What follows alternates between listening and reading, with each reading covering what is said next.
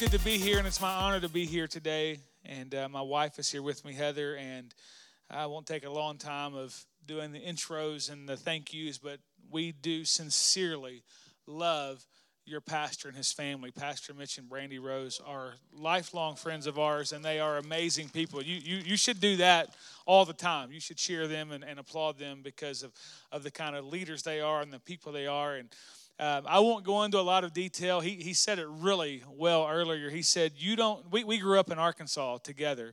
And there's Arkansas, and then there's where we grew up.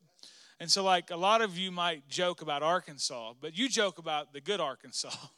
You don't even know the part of Arkansas that we grew up in exists. And he said, you wouldn't know on a map where we were from. We couldn't explain it to you where we're from.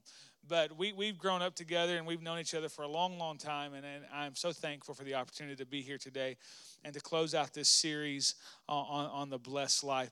And here's what I want you to understand, and I want to make this very clear from the beginning of our time together today. I am not here to speak to you in order to try to get more of your money. That's not what I'm here to do. I'm not here to try to convince you or to coerce you or to manipulate you into writing bigger checks. I don't think they'll turn those down if you do that, but that's not why I'm here. I'm not here to try to impose upon you or force upon you something. I'm here to talk about and to close this Blessed Life series. And what I believe the key and the vehicle to living a Blessed Life series is the principle of generosity. I believe that very strongly in my life, and I'm very convinced of that. But here's the thing I want you to understand from the beginning, and I just want to set the ground rules or set the parameters, if you will, that generosity is not a law. It's a principle. Principles are not something that we have to do. So I'm not here to tell you today that you have to be generous. I'm not telling you today that if you're not generous, you're not saved. That's not what I'm doing. I'm never going to add to what Jesus did at the finished work of the cross when he gave his life for you and saved you. You're not generous and then all of a sudden you're automatically saved. That's not what it is. It's also not an automatic get out of hell free card. Like, we're not here trying to tell you that if you give more and you do more, then you won't go to hell. If you're doing it just to escape something, then it's not generosity at all to begin with. So I want you to relax, and I want you to breathe, and I don't want you to think, oh, here we go again with another sermon about me giving money or me doing this. I want to talk to you about a principle, very practical. And I want to use a lot of scripture, and I want to dig into the word and just spend some time. And hopefully when we get through at the end, you'll understand a little bit more about the reasoning and why generosity is so important and how we can be generous. Proverbs 11:24 is where I'll start. And this says, one person is generous and yet grows more wealthy, but another withholds more than he should and comes to poverty. Here's my translation.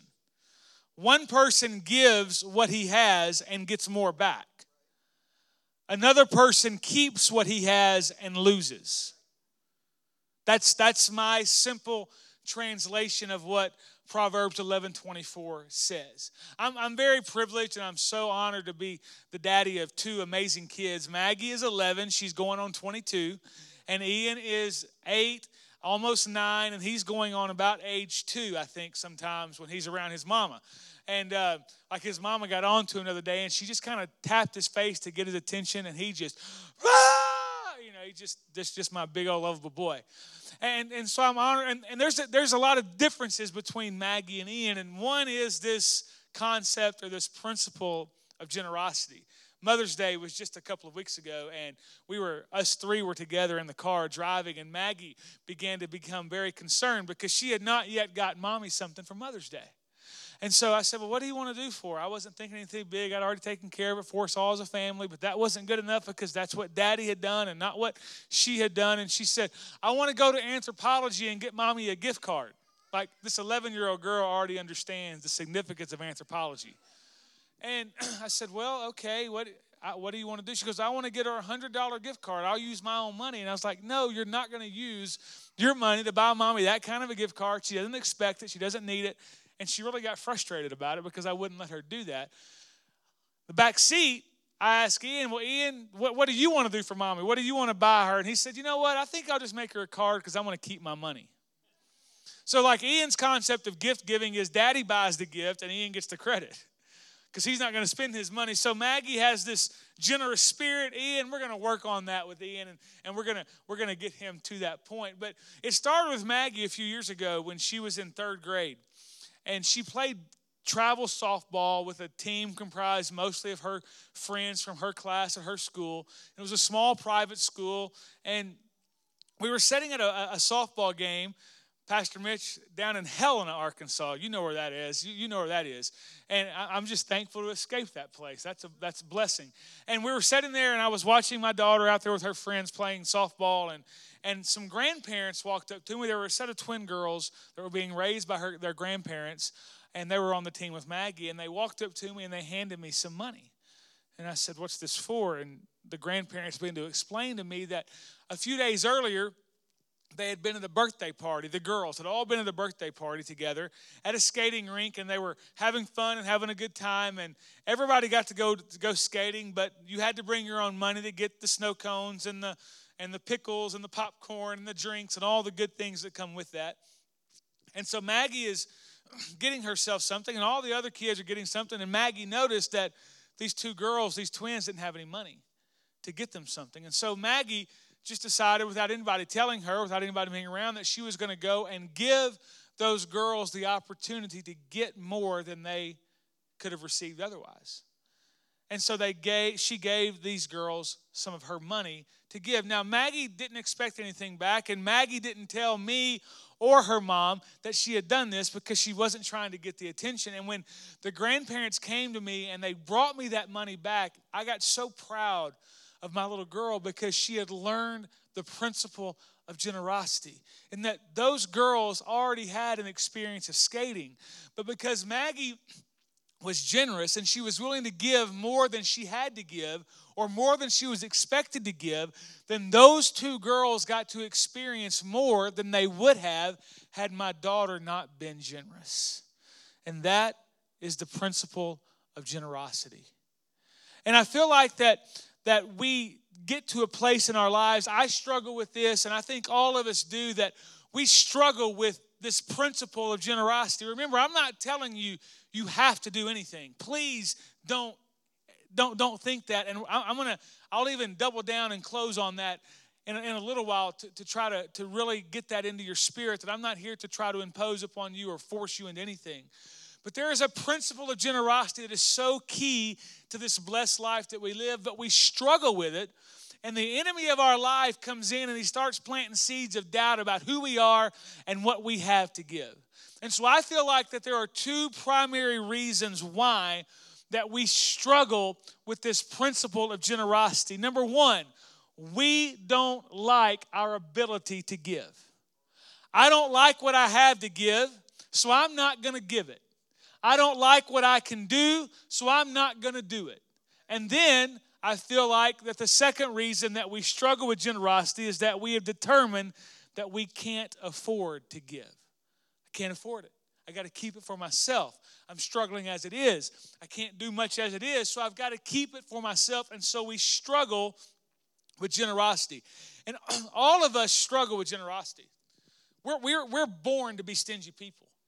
I've never seen a 2-year-old automatically just want to let somebody else take their toys. Especially when it was in my family.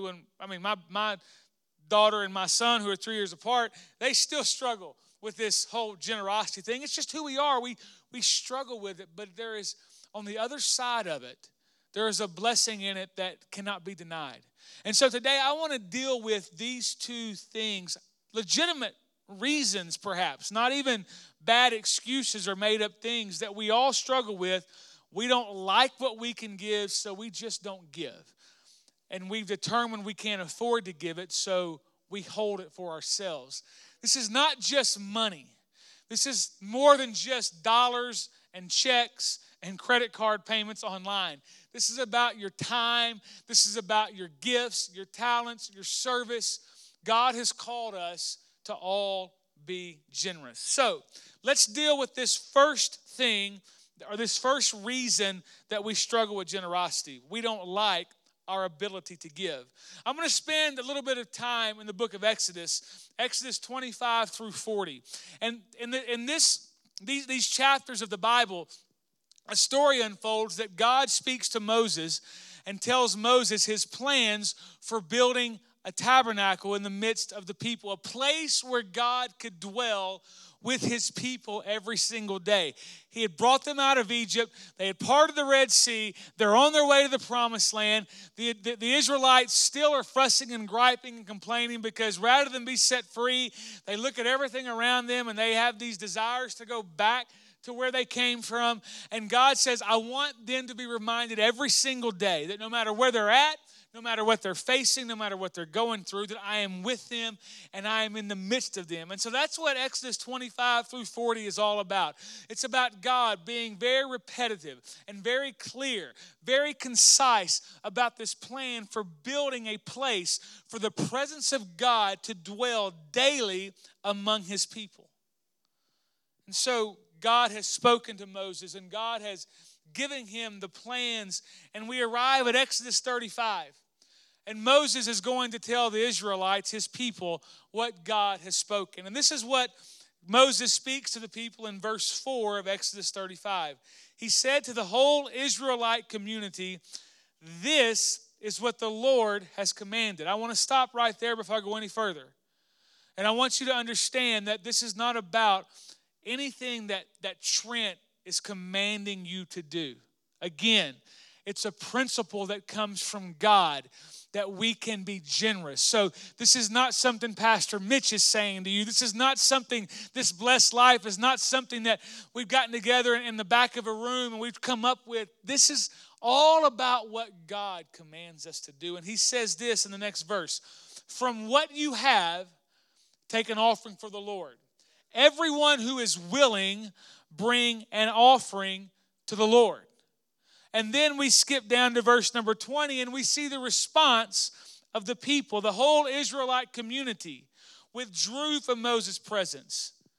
Hear this and see this. Everyone who was willing and whose heart moved them came and brought an offering to the Lord for the work on the tent of meeting, for all its service, and for the sacred garments. Very important to understand. Everything they brought served a very unique purpose. But some of those unique purposes weren't as grand or as visible as the other. Some gave for the work on the tent of meeting, the building, everybody could see that. Some gave for its service to expand the ministries, to go beyond, they could see that. And some gave to work for the sacred garments, for the priesthood, things that aren't very noticeable, things that you may not see, that you may not get credit for, that you can't put your name on. But I want you to understand that everything that they gave had a purpose from God. Everything they gave had a purpose from God. So here's the first point about the principle of generosity I want us to understand. The principle of generosity has little to do with what you give, but it has everything to do with how and why you give it. It's not about the what, but it's about the how and the why. So here's something really profound, and this is why you delayed your Memorial Day plans to come to church today, so you could hear me give you this revelation that is going to just make your mouth drop wide open, and you're going to want to shake my hand and try to get some of the wisdom I possess. You ready? You ready for it? You cannot give what you do not have to give. You cannot give what you do not have to give. And sometimes, a lot of times, rather than give what we have to give, we determine that our gift isn't good enough or doesn't matter enough or doesn't measure up to the person on the other side of the building that's giving, so we just don't give anyways. We just keep it to ourselves because what we have to give doesn't matter. But I've come to tell you this morning and speak to you that this blessed life is all about you understanding that everything you give matters to God. Everything you give matters to God. It's something I struggle with. And it took me a whole lot of years to get comfortable with who God made me to be and what God made me to do. You see, there's a couple of really distinct differences between me and Pastor Mitch. It's not our height. I'm actually like a little bit taller than him, so that's why he's my friend, because I'm not taller than anybody. But him, just a little bit. Not trying to measure or compete, but I am a little bit taller. And it's not to do with our body shape, because we both look about the same. But Pastor Mitch is an incredible creative communicator, which I'm not. And he has hair, which I don't. And he has a cool haircut. And I don't have that. So there's been a struggle for me to be okay with who God made me to be. And to be able to give what I have to give. My whole life in ministry, I've been the administrative guy. I've been the guy that goes behind the closed doors and crunches numbers and works on budgets and makes sure things are working. I tell people I'm like the guy that goes in and does the plumbing. I've kind of made myself like the commode. Everybody can just flush their stuff through and nobody else sees it. And that's a very difficult place to be in sometimes when you see that all your friends and your peers are doing more, that are more visible. And so I have a lot of times just stayed home and sat and done nothing because I didn't like what I had to give. But I will tell you this, that I'm not here speaking to you today because I'm a creative guy or I'm an incredible communicator or because I'm trying to be something I'm not. I'm here today because I made up my mind to use what God gave me, and so I just give it. I could have stayed at home today. I could have gone to the hotel. I could have gone to the theater down a hall and watched Solo with my StubHub card and a large popcorn, and that's going to happen in the next 2 or 3 days. Judge me if you will, but I will watch Solo. But I came here today because I had something to give God, and it may not be a whole lot, but it's something and it matters, and God's got a purpose for it, just like God's got a purpose for your life. That's what it's all about. So back a little bit up into Exodus 35, when Moses is talking to the people, I remember telling what the Lord commanded. Here's what Moses said. From what you have, remember, it's from what you have. It's not from what you don't have. You can't go steal from somebody to give. Like, you can't go rob a bank and then give money to the church and think God's going to be okay with that. Now, you play the lottery, it's going to be okay. Like, we'll forgive you and we'll do whatever you got to do if you win the lottery. That's fine. But don't go rob somebody and give. It's from what you have. God's given you a measure for you to use from what you have. Take an offering for the Lord. You got to be willing. We're not forcing this upon you. We're not manipulating. It's not some type of forced issue. Everyone who is willing is to bring to the Lord an offering of gold and silver and bronze. These are really cool things. Blue, purple, scarlet yarn, and fine linen and goat hair.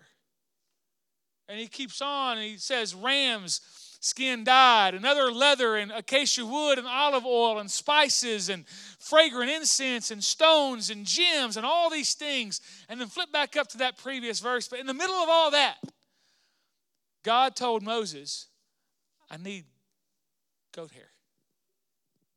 Somebody chuckled because it sounds funny. See, there's a pattern here. God knew that not everyone had gold. God understood that not everyone could bring silver or special leather or special spices or special oils. God understood, but God also knew that everybody had something to give. Here's what I want you to understand, that the offering of goat hair was just as necessary and important as the offering of gold. And we have to be okay and understand that our generosity is just as important and just as necessary as what other people are being generous to. And so then we go back down into the response of the people in verses 22 through 24. They were willing. They came. They brought gold. They brought brooches, earrings, rings, ornaments. They presented their gold as a wave offering to the Lord. Everyone. They brought blue, purple, or scarlet yarn, fine linen. And then some people brought goat hair. If I were going to title this today, I would title it the goat hair principle. And that principle is this, that it doesn't matter how big or small your gift is, it's needed for the work of God. It doesn't matter how large or small or how valuable or invaluable society or the world deems what you have to offer. When you bring it to God as an offering, a willing vessel that wants to be used of God in any way, shape, or form, God can take your goat hair and He can make it just as precious as the next person's gold. And that's the goat hair principle. See, when it came to what they were giving, they all gave differently. But when it came to how and why, they all gave the same. They gave because their heart was moved. This was very key because back when the conversation began in Exodus chapter number 25, verses 1 and 2, the Lord spoke to Moses and said, "Speak to them that they take from me a contribution, and from every man whose heart moves him, you'll receive the contribution for me." There was nothing that was a requirement or a prerequisite for bringing a contribution to God except their heart had to be moved. They had to be willing. They didn't have to have certain amounts of gold or certain bottles of spices. They didn't have to have certain quantities of anything. It just mattered to God that they were willing. And when you become willing, God can do anything with what you have to give. I put myself in this position. I've imagined it several times over and over, thinking about me and my family. And if I were in this scene, like my son, I mentioned him earlier, he's a rule follower, he's a list follower, and he's very embarrassed, and he doesn't like Daddy to embarrass him. Like if I called him and said, "Hey, Daddy was dancing at church this morning like this," like he would be in his, like underneath the seat right now saying, "Daddy, stop." And I could just imagine if me and Heather and Maggie and Ian were in this scene and we're getting ready to go and present our offering, our contribution to the work that Moses had talked to us about. And here I am, and Maggie and Ian are like, "Hey, where's the gold? Where's the silver? Where's our spices?" And all of a sudden, here I come out of the backyard, and I've got white trash bags full of goat hair. And I'm taking them. And I could just imagine the shame that my kids would have felt and the embarrassment that they would have caused. And there's, "Oh my gosh, I can't believe my daddy's doing this. He's taking goat hair. My friend took gold. Their mom and daddy took silver. And their mom and daddy had all these spices. And my daddy's taking goat hair." See, the gold had already been presented as a wave offering. All that stuff had been given. And then all of a sudden, here comes the last group of people with their bags of goat hair. And I'm sure that there was probably people that were murmuring and mimicking and mocking and in the back, but they didn't get it. Those people still took their goat hair, and God used it to make a place for Him to dwell. I know we don't like it sometimes, and I know it's not good sometimes, and I know that we feel like we're being judged by others by what we have to offer, but I'm here to tell you this morning that if you're going to truly live a blessed life, then you're going to have to stop discriminating against who you are, who God's made you to be, who God's called you to be, and what God has given you to return to give back to Him. You've got to stop discriminating against it and just understand that God has given you some amazing things to give Him. Do it in a willing manner, and God will use what you have. It's the goat hair principle. I don't like it, so I don't give it. But God uses goat hair and does amazing things. God can use me to do something for Him. I can't do all this creative stuff. Like, I've never used one of these things to speak. I'm still looking at my white notes in my yellow folder that my wife makes fun of. Like, this is my stuff here, y'all. And I got a teaching monitor. That's what they call them these days. I don't know what to do. Am I supposed to touch this? Am I supposed to get out of the way? I don't know. I don't have a lot to give God. I'm not really qualified in a lot of things. But somewhere along the way, I just had to accept the fact that my contribution was goat hair. And that's okay, because God needs it in order to make His kingdom work. And God needs you, and God wants you, and God desires you to make His kingdom work. You see, really, what I said, that God doesn't really need you because He has everything, right? So this generosity stuff is not really about Him. It's about us. And that's why he was so concerned with us being willing and having our heart moved on us, that we don't have to be told what to do. We just do it because it's what we're moved to do. And then I come to a close here shortly with this second reason, that we just determine we can't afford to give it, right? We can't afford it. We've come to the acceptance of what I have, I'll give, but no, wait a second. I can't afford to give it. I know it's hard to be generous. I know this concept and this principle is not easy to live by, especially if you're struggling to make ends meet. Sometimes we can barely take care of ourselves or our children because we're so stretched. And so the thought of being generous with our time and our resources, and especially our money, overwhelms us. But remember what Jesus said in Mark chapter 4, verse 25. Generosity begets generosity, and stinginess impoverishes. It goes back to the Proverbs verse I read at the very beginning, that if I give, I get more. If I keep, I lose. So here's what it all boils down to. How we view generosity determines our attitude towards generosity. Because for some, giving is something that you've determined in your mind you can't afford to do. Then there are those here this morning that you determine that you can't afford not to give, and so you give. But why we give and how we give matters to God. And if we're viewing it with the right attitude and we're looking at it through the proper lenses, then we'll understand that generosity is never a have-to thing, but generosity is a get-to thing. It's not something that I'm legislated to do, that I'm required to do, but it's something that I am able to do and I am honored to do. Why? Because generosity should always be motivated by grace. Paul holds up the Macedonian Christians in 2 Corinthians chapter 8 as a really cool example of what was going on and how people who viewed generosity through grace began to respond. He says this.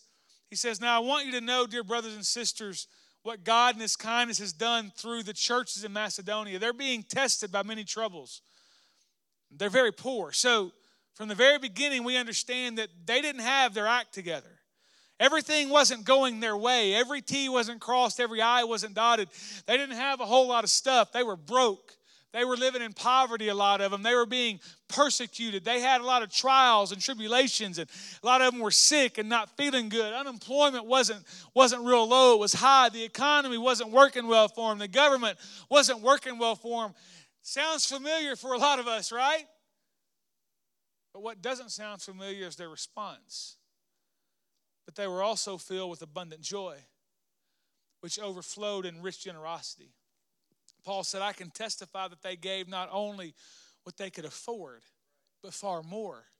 And they gave of their own free will. They didn't just give a little bit, but they gave more than they could afford because they were filled with abundant joy, and that abundant joy caused them to be generous. Not because they were told they had to be, or because they were preached that they had to be, or because there was some law or rule that told them they had to be, but from their own free will, they gave more than they could afford. Next verse. They even begged us again and again for the privilege of sharing in the gift for the believers in Jerusalem. They even did more than we had hoped for. It would be like Pastor Mitch standing up next Sunday and saying, you know what, there's an opportunity that we have, and I need everybody here to give $3 a piece. And like everybody stood up and begged to give like $300. No, Pastor Mitch, please let us. Like you're not gonna have to spend a lot of time begging. I promise you that. But understand that they were living in a difficult time. But because of what they were motivated by, they were generous. Giving more than they could afford of their own free will, their heart was moved so that they could share in the gift for the believers in Jerusalem, so that they could do more than what was just happening for them. It was bigger than who they were. It was more than just their little small environment, but there was a big picture here of what was going to happen if they were generous. and they did more than we could hope for, what would cause people to do that? Why would individuals facing such situations do that? I'll tell you why. In verse 8, or chapter 8, verse 9, Paul tells us why. It's because of the generous grace of our Lord Jesus Christ.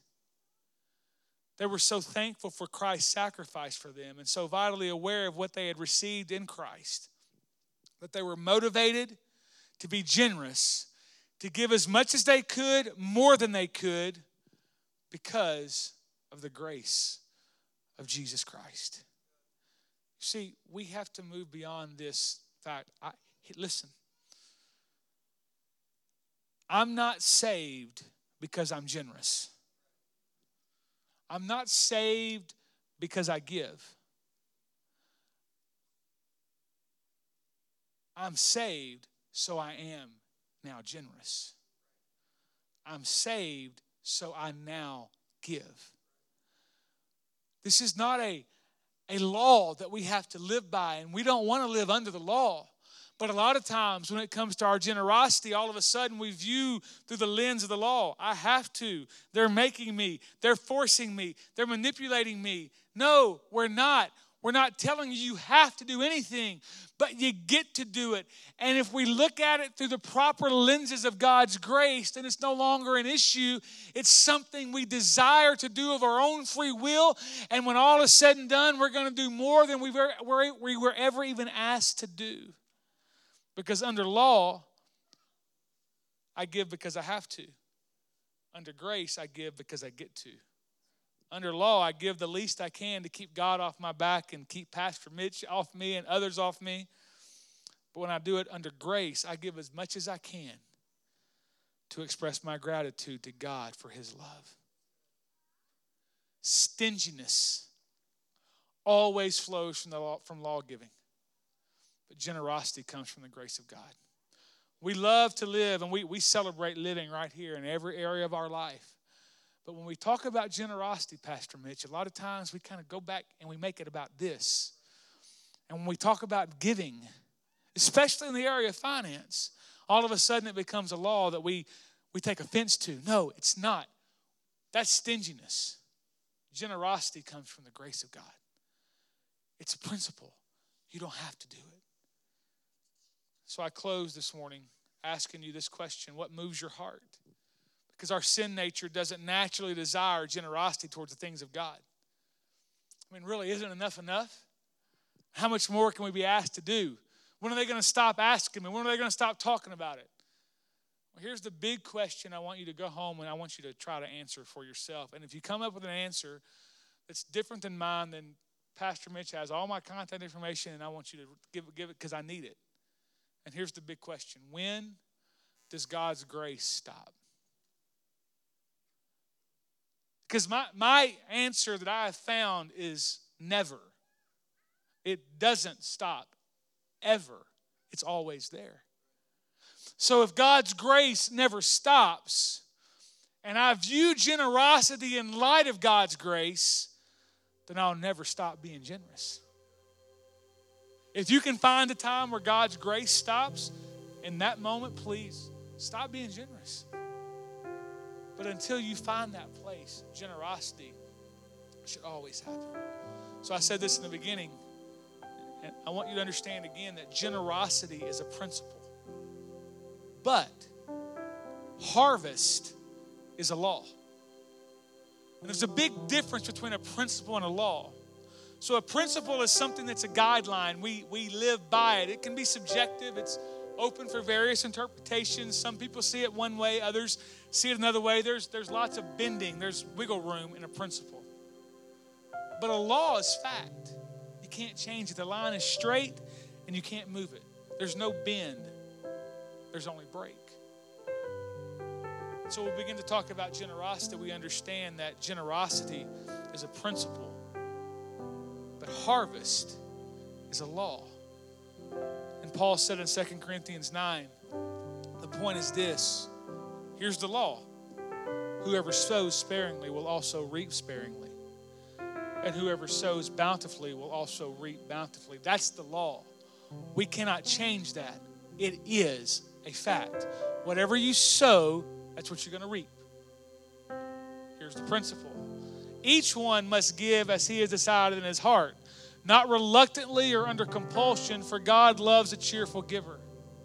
There's the principle. So in this verse, we have to deal with the law that says, if I'm not generous, I'm not going to reap generosity.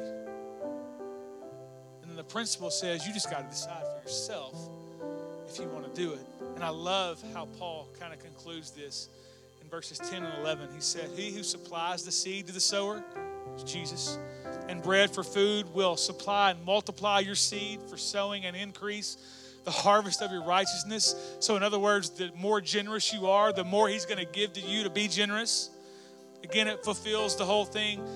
Generosity begets generosity, but stinginess begets stinginess, right? So Jesus is going to supply the seed to you. And the more you sow it and give, the more he's going to give back to you. You'll be enriched in every way. Why? To be generous in every way. I can't afford to not be generous, because it's literally the key that opens the door to the blessed life that comes only from Jesus. I'm out of time. Pastor Mitch, I'm probably going to go over my time by a few seconds. But I remember this story in between the two services, and I wanted to share this with you about this whole, I don't like what I have to give, or I can't afford to give. So his name's Bradley McDonald. You know Bradley McDonald. He's in Baton Rouge. Bradley McDonald, a couple of years ago, was just a person that stood in the parking lot. He's a very shy guy. He's very quiet. He's not going to high-five you real high. If he's not going to what-up you, he's going to say just his quiet. He's probably actually not the best guy to be out in the parking lot, if we're being honest. He doesn't have that personality, he's just not that guy. But 2 years ago or so, on a Sunday morning, a family walks into Acacia's church for the very first time. They get out of the car, and his name was Joel Dorman. Nobody knew Joel Dorman. Nobody had any idea. I didn't know Joel Dorman. The rest of the story is that Joel Dorman was called to Baton Rouge to plant a church, and after a few months, the church went belly up, and basically Joel lost everything, and he got really mad at God. He got really, really angry at God. And so he had made a connection with Pastor Russ there at Acacia, and Pastor Russ had convinced him to come to church. And so that Sunday morning, Joel Dorman brought his family to church, and he got out of the car, and he said, God, I don't want to be here. I hope I hate everything about this. I don't want to do church ever again. And then he met Bradley McDonald. Come here, Pastor Mitch. I'm going to turn this over to you in just a second. So you be Joel Dorman, and you're walking in. I'm Bradley McDonald. And this is literally all that happened. This is the only transaction that happened that morning in the parking lot. And Bradley just looked ahead. A handshake and a pat on the back. It wasn't the great, cool vibe. It wasn't the singing. It wasn't even the preaching. But Joel Dorman said, through his own testimony, that when Bradley McDonald patted his back and shook his hand, he was reminded of the still small voice of God. And that one transaction broke down the walls. And today, right now, in California, Joel Dorman is pastoring a church. Here's why.